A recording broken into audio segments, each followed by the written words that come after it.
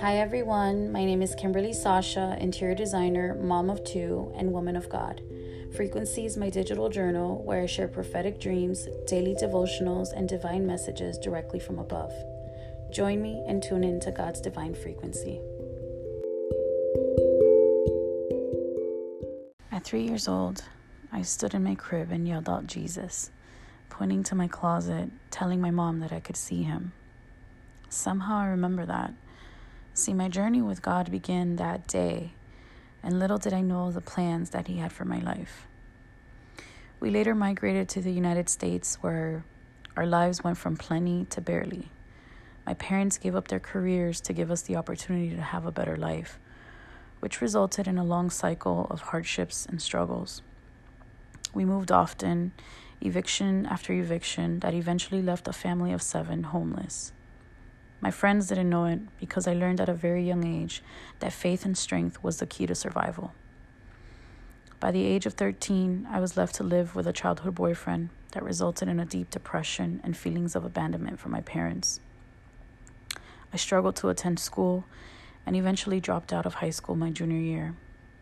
See, my life on my own began so young. I had only known struggle, pain, and hardship, yet I always remained faithful. God was in the midst of my depression and circumstances. I spoke to him throughout it all and knew that one day my story will give life and hope to someone in the same circumstance. My relationship with God grew as the years went by. And even in my 20s, where I was deep-rooted in things of this world, he never left me.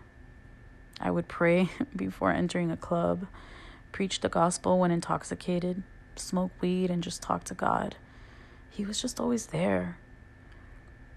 Things took a turn in 2006 when I found myself in an abusive relationship for the very first time.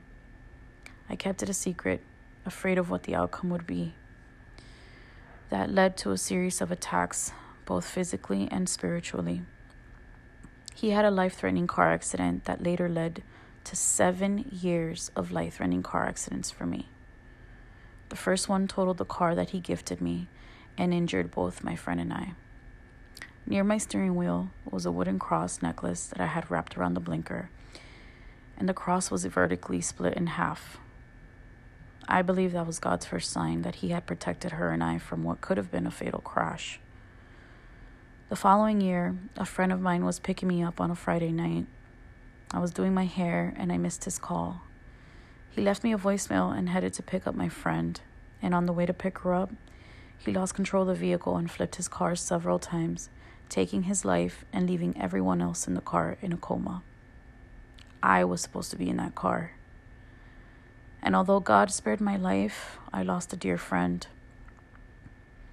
And the next year was one of my closest friends. Her death shook me to my core. I remember spending the last days of her life and sensing that she was going to pass. We parasailed on vacation and she told me she would never forget it, even when she's gone. It was like an unspoken mutual understanding that she was going home.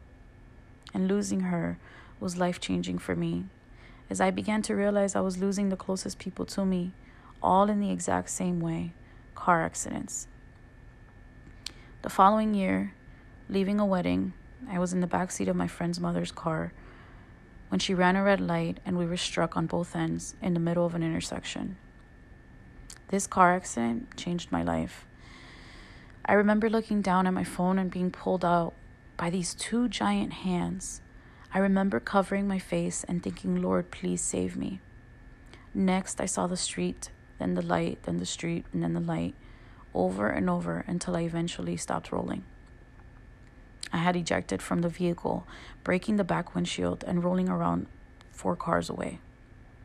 I managed to stand up in heels and run back to the car to check on everyone's safety. I walked away with cuts, bruises, a sprained ankle, and glass throughout my body and face that I still carry till this day, as a reminder of the day that I was born again. After 3 days in the hospital, I went to my apartment. I got rid of all my alcohol, my weed, and decided to just follow Jesus. I realized he had spared me once again. I had defeated death for a greater purpose. And although the accidents didn't stop, until 3 years later and more friends lost. It's finally stopped at the 7th year. By then, I was fasting, I was preaching God's word, and I was deep rooted in Him. I moved back in with my mom and tried to reconcile our strained relationship, where I later met my son's father. I remember sitting in my room, reading the word and getting Isaiah 7:14. It says, "Therefore, the Lord Himself will give you a sign. Behold, a virgin shall conceive and bear a son, and shall call him Emmanuel." I knew that I was receiving that as a sign. I was at my closest to God when my son was conceived, and the way he was conceived felt like it was God's plan we just couldn't prevent. One day, as I prayed, I asked God to name my son. I said, "I know it starts with a J, but I don't know the name. God, please reveal to me, because I want you to name him for me." I began to pray in tongues, and out of my mouth came out Jehovah Jireh.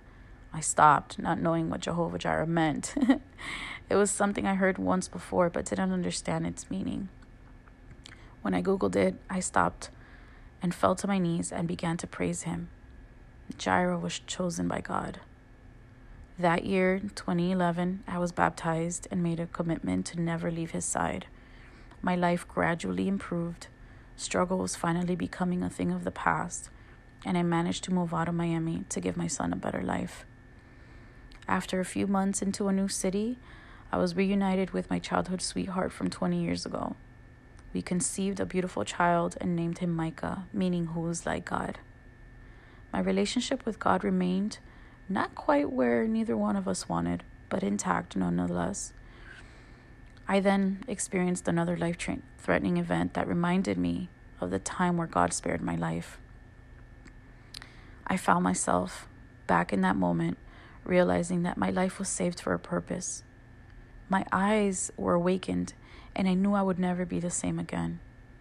God was with me during that painful, life-changing season, but I survived, both physically and spiritually. And I will tell that testimony when I'm ready. That event ended the year, and all the worldliness that went with it was left that year.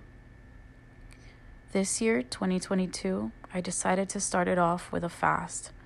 I wanted it to be life-changing and memorable. Little did I know that fast would lead to this podcast. God revealed divine messages, prophecies. I cannot even begin to describe the way he impacted my life. Direct communication with the Creator is the most impactful experience of my life.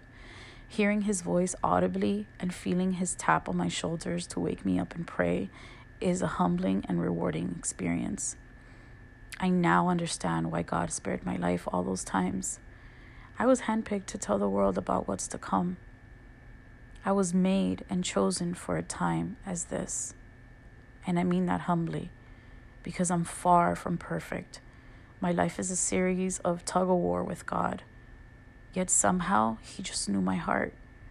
He knew that my love for him was there, even in the midst of my sin. And God has a perfect way of using imperfect people for his glory. And I'm just here to tell the story. Stay tuned.